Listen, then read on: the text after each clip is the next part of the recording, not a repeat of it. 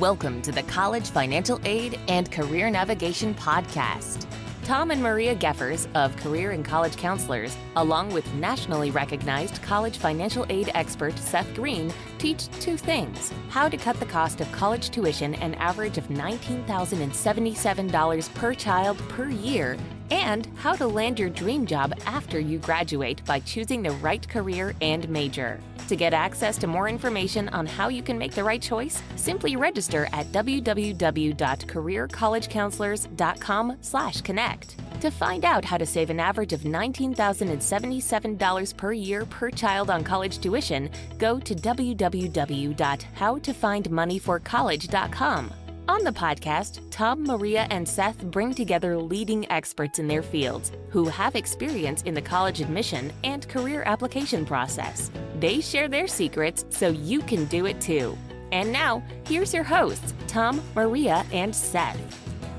Hi, everyone, and welcome to another edition of our wonderful podcast. We have such great people on, Tom. I always learn something all the time. I'm Maria Geffers, and I am Tom Geffers with Career and College Counselors. And today we are very happy to have with us an interesting story from Bolanle Williams-Oli. And she's going to talk to us about her career and the different paths it took to get to where she is today as a CEO of a company and for an architecture company, but she's background is in finance and math, so it's an interesting story. Absolutely. And her motto and the book that she actually wrote, Tom, is called Build Boldly and Chart Your Unique Career Path, which I think is absolutely perfect for our audience. So good morning, good afternoon, good evening, wherever you are. And Bola, thank you so much for being here. Tom and I really appreciate it. Right. Oh, thank you, Tom and Maria, for having me. I'm excited to chat today. Right. And as Tom said, it's just a chat, so very informal. So we always like to start our podcast off with letting our guests talk about who they are and what was their aha moment. When did they make that beautiful shift and find their path? So it's all yours. Yeah, sure. So as Tom and Maria said, my name is Bolanle Williams-Oli. I am Chief Financial Officer and part owner of Mentini Duffy, which is an architectural and interior design company based out in New York City that actually has been in existence now over 100 years. So we're a 105-year-old company. I'm blessed and fortunate to be a part of this incredible legacy, and myself and my partners now get to chart our own paths. So it's exciting, but I'll go back a little bit to how I ended up here and give you some color to all the different avenues of expression or ways I give back in my current life now. So again, because I like to go back to college right around graduation, because that's when my first aha moment came. And then there were multiple aha moments along the way. So I moved from Nigeria at age 17 to come to the States, New York City, to study computer engineering, right? So my first semester there, I took physics, and like many of the people on here, maybe you take a course and then you realize this is completely not for me. And so that's exactly what happened, right? So you fill out your form, you write the major, and then you start taking courses. And fortunately enough, very first semester, that allowed me almost recalibrate my path then. I had always had a strong affinity for math. In high school, I was fortunate to have a teacher who had identified that actually in senior year. And so I enjoyed taking math courses. I called my mom, who was many miles away in Nigeria, to say I was going to be changing my major. And so that's what happened, right? I went to the math department. They had an accelerated bachelor's and master's program in mathematics that would allow you work in the industry. So it was an applied math program. Took that all 5 years, got to the very end, and I completed college with no internships. I interviewed poorly. I was not fully myself when I would get to these interviews.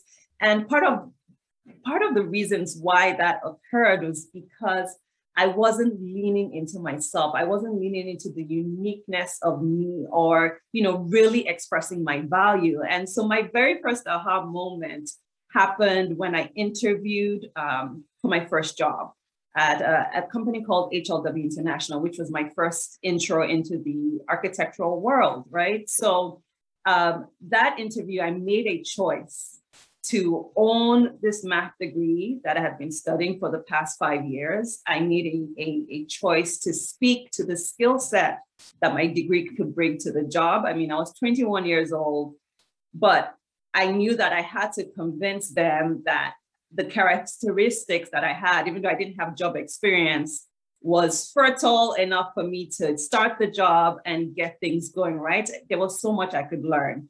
And so that was, the first moment where I truly felt like I was bold. And how would you have it? The person sitting across interviewing me also studied math in college. And so we connected on that, right? So the things that made me unique is what now ended up allowing this job to come through for me. And so I was really excited. And that kind of got me on this 14 plus year journey, literally working my way up from junior project accountant now to CFO and, an owner of a historic company.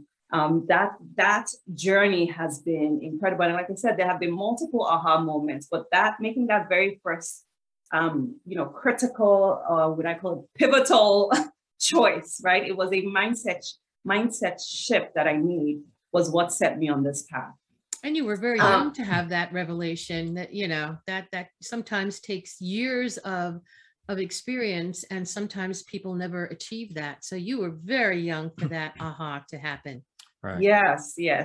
And like I mentioned, that aha was not necessarily about career. I didn't know what the career path would look like, but it was a choice I had to make about how I would represent myself, how I would show up for myself and my job. That was that shift that I made that allowed, the leaders or bosses that I have see something different about me and wanting to work with me, right? Seeing that I was open to learning, open to providing value, right? It was a two-way street. And I think that that's why they invested in helping me grow in my career. Right. So you have a book coming out soon called Yes.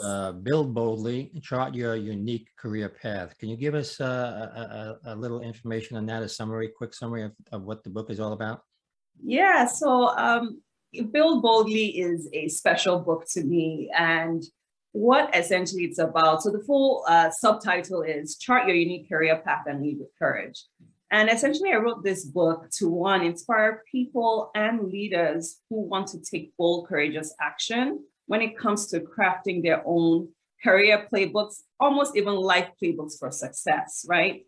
Like I had mentioned, when I look back over the last 14 years, even though I'm mid-career, but what better time than now to write the book when I'm in the thick of it, where either, peers can learn. I'm not too far off people who are graduating college.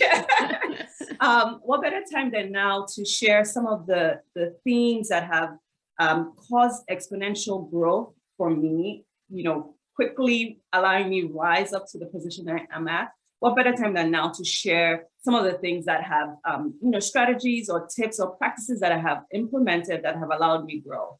And so this book truly is for people who are intentionally looking to change their own paths, or leaders who want to change the path for others, because that's how you grow in your career. It's who are the folks who are nurturing you as you're coming up, right? That is what takes A players to A+ players in a team. Who's nurturing you? And are you as a leader willing to challenge status quo? How are you looking? How are you doing things differently? How are you leading your people differently?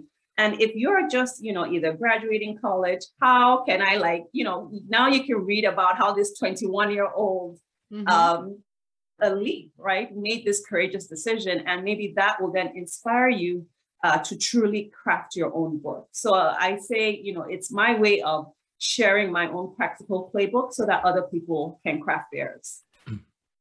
Interesting. Now you work, or you own and worked in architecture company, but you're not an architect, and you're a CFO. And what are the special skills that you think you have that are necessary to kind of, work with kind of artists, I guess architects are, and Yes. math people? What skills do you need to be successful in that type of business? Yeah, sure. So I think one of the things I left out, let me just quickly mention how I actually ended up here, right? The way I ended up in this industry was because I actually took a technical drawing class in high school, right? That was my sole connection to wanting to explore this job, right? There are experiences that you might have or classes that you might take that maybe you think, oh, it's not necessary, or, oh, this is just an elective, but you never know how it can influence opportunities for you, right? It can cause doors to open for you just because of something that happened in the past. So one, that's how I ended up, in this industry, all because I took a class in high school. So in terms of the skills, part of the things that my math degree did for me was, one, allow me really think about things critically, right? When you're dealing with finances, when you're dealing with, financials of a firm, you have to be able to think critically. You have to be able to think about multiple ways in which you can solve a problem, which is what we do in math. You have to be able to, one, also be strategic, right? So in my position, outside of just being CFO, as I mentioned, I'm also an owner. I work hand in hand with the CEO. We're both strategically leading the organization, trying to achieve our vision. And so how can I make sure that I'm a strategic partner to the CEO based on what the numbers are telling me? How am I informing leadership on what the numbers are saying in terms of what business decisions can we make? What, who should we hire? All of these things always start from the numbers, right? So some of the skill sets you need, of course, like I've mentioned, you need to be strong strategically. You need to have, for me, I gained experience over the last 14 years, really knowing about the industry. So before I became CFO, right, I worked up through the ranks in the accounting department. And I made sure I was an asset to the project managers who are managing these incredible, beautiful projects they're working on. And so it was important for me to understand a little bit more about these projects so that I can help guide them with what the numbers were saying to me, right? So I made sure that I just wasn't an addition or like someone they talk to once a month, but throughout the course of the month, how can I, what can I provide you so that you're able to catch the blind spots, right? So there's a lot of proactiveness that that comes from working in the things that I do. There's a lot of managing relationships too, right? People, Right. When you think about finances and organizations and clients, I always say people pay people, right? So it's not just about the numbers, but like, how are you forming that connection with your clients? Do they know who you are? Or are you just blindly sending out an invoice to, you understand what I mean, Yes. right? You have to work to build relationships. And that's what I do. I'm truly passionate about with my team, right? Making sure that you're really working with the project managers that you're supporting. And for me, the external relationships I'm managing, as well as relationships within our firm, that's key, right? And I'm sure people will say, oh, she's a finance girl, she should just be bothered about numbers. But no, the quantitative and the qualitative to help us tell the full story of how the organization is doing and where we're going.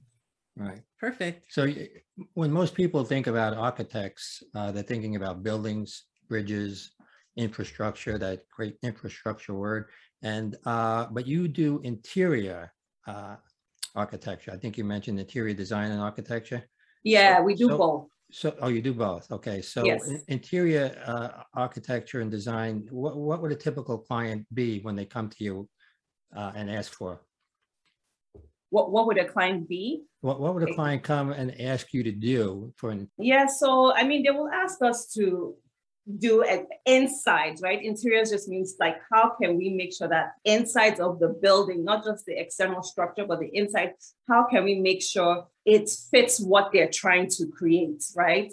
So let's use an example. We have a restaurant client who has come to us wanting to do open up a new branch. right? So how should the dining be? How should the dining area be? What does the bar look like? What is the feel when a customer walks in? Are we making sure that we're capturing it through this design that we're presenting to them? So that's what like an interior, if someone comes to you for an interior design, that's what they're coming to you for. The feel and look and structure, of course, structurally sound inside of the space. How does that look? So that's what they will come to you for. Clients either do both of those in one project, or, we have something really special that we do, a process really special that we do at Mancini called a 360 design process, where we put the clients into a 3D space, right? Or virtual reality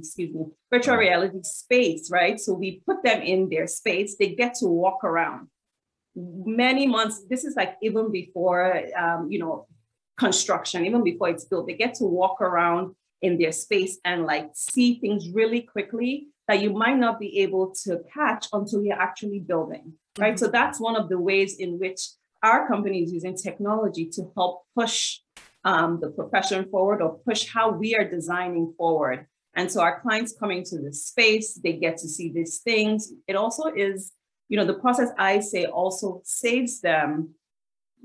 There's monetary savings, right? Where when you build something, sometimes we've drawn it, we've designed it, we get to building and we're like, oh wait, this shouldn't really have been here, or this is too high, it's too low. You might not notice a lot of those things till when you're building. This 360 design process that we've essentially created in our company now helps us reduce a lot of those decisions that get made afterwards. So. Well, I have to ask you, with COVID, of course, I don't know if you were still working in the office in New York or doing things by Zoom. Were you able to work with your clients using Zoom, doing all of this technology? Yes. So, as heart-wrenching, as the last 2 years or almost 2 years has been, part of what it has done for us as a firm is help create or force us to think more innovatively, right? We were already an innovative company, but we had to now think like, how can we bring this 360 design process online? And so the guys, our developers and architects that work on this actually now created a way to do this on the web, right? Where you guys can be sitting, wherever you are, in whatever state you are. We can have multiple clients everywhere, or they're key decision makers all across the world, and they can all get into this program on the web. So that's one of the ways. But before COVID happened, everything was either you come to our office or we would have to bring our machines to you. But what if it caused, or the opportunity it caused for us, was to think about how to solve it differently for people all across, our clients all across the world. Right. So that's one of the ways in which, an opportunity arose for the organization. And then for our people, though, I will say, for the interior designers, there's only so many finishings, right, that you could pick over Zoom, right? Because their work is unique to them, right? It's special to them. And after a while, our designers were meeting up once a week just to like make sure that they could get through their materials, right? Come together as a team for morale, and then they can go back to Zoom to finish up, like all the paperwork and things. So those are the ways in which we powered through. And now, of course, with people coming back into the office a little bit more frequently, now they're able to do things almost close to how they were before the pandemic. Right. Well, we found that to be true as well. I mean, we're in Pennsylvania, and our clients were kind of local, doing things in person. And so this has opened up to us, the Zoom opportunity. And we're talking to people across the country every day now on Zoom. So it was a blessing in disguise for us. And it sounds like it may have been to you as well, of finding new opportunities, to reach people. Yeah. Yes, I will say, I was reflecting back, and I think like now in my very short career, I've lived through two major crises, right? The 2008 financial crisis, and then now once as an employee, right, where I had to look for opportunity in that sad situation that happened then. And then now as a leader, right? Now leading people, and I've had to think about always trying to, find the positive, find the right opportunities to help me grow. So actually that 2008 crisis as an employee, what I did was, when unfortunately people were losing their jobs, then there was opportunity for me to grow. And what I did was I went and talked to the CFO then and said, hey, listen, I would like to learn more of these, take a chance on me. I think I can pick up the extra work. And he said, yes. So that was a huge growth process for me then. So I guess overall to say, sometimes when there are difficult situations, maybe one not as huge as a pandemic, because life comes with ups and downs, try to find the opportunity, for you, and how you can, of course, provide value if you're in a firm or whatever the case may be. Try to see how you can find value, and that gives you something to hold on and push through. Right. It's almost like a forced growth that you must do. Or, I always like to say the oyster, gets the pearl because of the irritation of the sand, and something beautiful can come from something that is devastating, if you will. So I think that if we're going to take anything out of the COVID-19, it has forced people to grow. Yes. Even though they didn't I completely agree. They didn't, they grew. Kind of going a little bit into the nicety, I always think the spiritual piece of it. On your Instagram, you have a quote, flourishing tree and bearing fruit every season. Can you tell us where that came from and why that was so inspirational to you? Yes, so that actually is a Bible verse. It's Psalms 1 verse 3. And, again, I'm always self-reflecting on my life and thinking about, I think about myself as a tree, a tree who has various interests, right, which are my branches. One, be it my job at Mancini and, everything that we're doing there, as well as, my nonprofits or ways in which I'm giving back. All of those are all expressions or branches of me that are interests. And I always see myself as planting a seed, right? Either in my company or in other people's lives. And that seed needs to germinate fruit. And for me as a tree, I always want to be bearing good fruits regardless of the season, right? So like we mentioned, through the pandemic, trying to have a positive outlook, thinking about the fruits that I'm bearing, regardless of what is happening. So that's where that comes from. It's sort of an anchor verse for me to always remember to stay positive, and to always look for ways in which I can have fruit growing from all these different things that I'm up to. I love it. And, you have planted seeds. Before we close, I want to talk a little bit about that. You've planted seeds back in your homeland in Nigeria. And could you just briefly tell us about your nonprofits there? Yeah, sure. So my nonprofit is called She Builds Lives. And it actually started off as me crocheting hats to donate to NICUs here, as well as like shelters or organizations that support kids with cancer. And over the years, I've always had interest in education. And so I started thinking about ways in which I can help improve the quality of education for children living in low-income communities in Nigeria. And then I think I sold hats, and then the funds raised, I used it to buy materials for kids. That was like my very first project. I used it to buy textbooks for children in a particular community back in Nigeria. And taking that action allowed me then do more projects over the years. So She Builds Lives is now almost 9 years old. I'm proud to say that in 2019, we completed our first school rebuild project, that was for an elementary school. So kindergarten up until 6th grade. So it's a nursery and primary school, as they will call it over there. And now, these children living in this particular community, we have about 206 kids that now have a beautiful building in which they can come and learn, right? And what is the point of it all? It's for them to know that there are people who care about them. We're creating, not only do we care, but we're also creating opportunity and access to help them expand in their education, regardless of where they want to go, regardless of what they want to study, right? Whether they want to come to college or not. But at this critical point in their lives, there's somebody or organizations who care about their lives. I was fortunate to finally visit the school this past August 2021, when I went home to Nigeria. And it was truly incredible for me to see. Like, I met children who I supported 5-6 years ago who are now getting ready to go to college. They are first generation college attendees. Like, their families have never been to college. And because of this school, they're now able to achieve a dream that could have possibly never been achieved, if organizations like mine didn't support them. And so it's wonderful, because you are planting seeds and these children are growing and planting seeds again.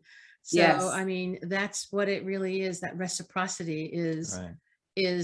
Generosity is so it's key to a lot of the things that I do. Generosity in time, in money, and I've seen what it does. Aside sense of fulfillment, we're just doing our own parts to help make things easier for the next folks coming up. Absolutely. Well, before we close, I really want to thank you for spending time with us. 30 minutes is not enough time actually to get your life story, but it's very interesting, the challenges that you had. Right. And I love the fact that, you took an art class or drawing class or like to draw, and that led you to kind of indirectly into working with your firm and eventually becoming one of the owners. So I guess the message to, students, college students is take your major and take another or love that you have and combine them and find something to do, that you really love to do. Right. So that worked out, well for you. And we see that many, many times when we speak to students or even people, adults who've gotten out of college, that we help, find a career for them. And it always seems to work out that way, that, you become very successful in doing something that you love. Right. So thank you very much again. And is there anything else you want to talk about before and I want to ask you, if someone wants to get in touch with you, what is the best way for them to do that? But is there anything else that you want to mention before we leave? Yes, I think, the last thing I would mention is, don't forget to have a hobby while you're trying to figure your career or your path out, right? Have some outlet for yourself that isn't tied to money or like career, but just something that you truly enjoy. Right. Because when the going gets tough, you have something that always brings you some sort of joy. So for me, it is planning themed birthday parties for my 2 little kids. People try to get me to monetize it, and I say, no, it needs to be just something that we enjoy doing together as a family. So, that's my one advice. Always find something that brings you joy. And in terms of how people can connect with me, please feel free to reach out to me on LinkedIn at my name, Bolanle Williams Ollie. You can also connect with me on Instagram at, I'll spell it out, at BOLANLE_HQ. That's Bolanle_HQ. And you can see my cute little kids. And they are beautiful. Thank you. I've been there. I've seen it. Gorgeous. Yeah, thank you. And you can get some party ideas, some inspiration for parties if you like. But yes, this has been a wonderful conversation. Thank you so much. And I really appreciate the work that both of you do. I think that junction is so critical. So thank you. Oh, thank you. And it has been a real pleasure speaking to you. It's almost like we've known each other forever, that kind of connection. I love it. I love it. We talk the same talk, if you will. Yes. Thank you so much. And thank you all, our listeners, for coming again this week. As always, Tom and I learn so much. Absolutely. And I'm sure you will be able to get a pearl of wisdom listening to Bola as well. And we will see you next week. And again, thank you, Maria Geffers. And I am Tom Geffers. And we're from Career and College Counselors. And thank you again. Be good. Thank you. So long.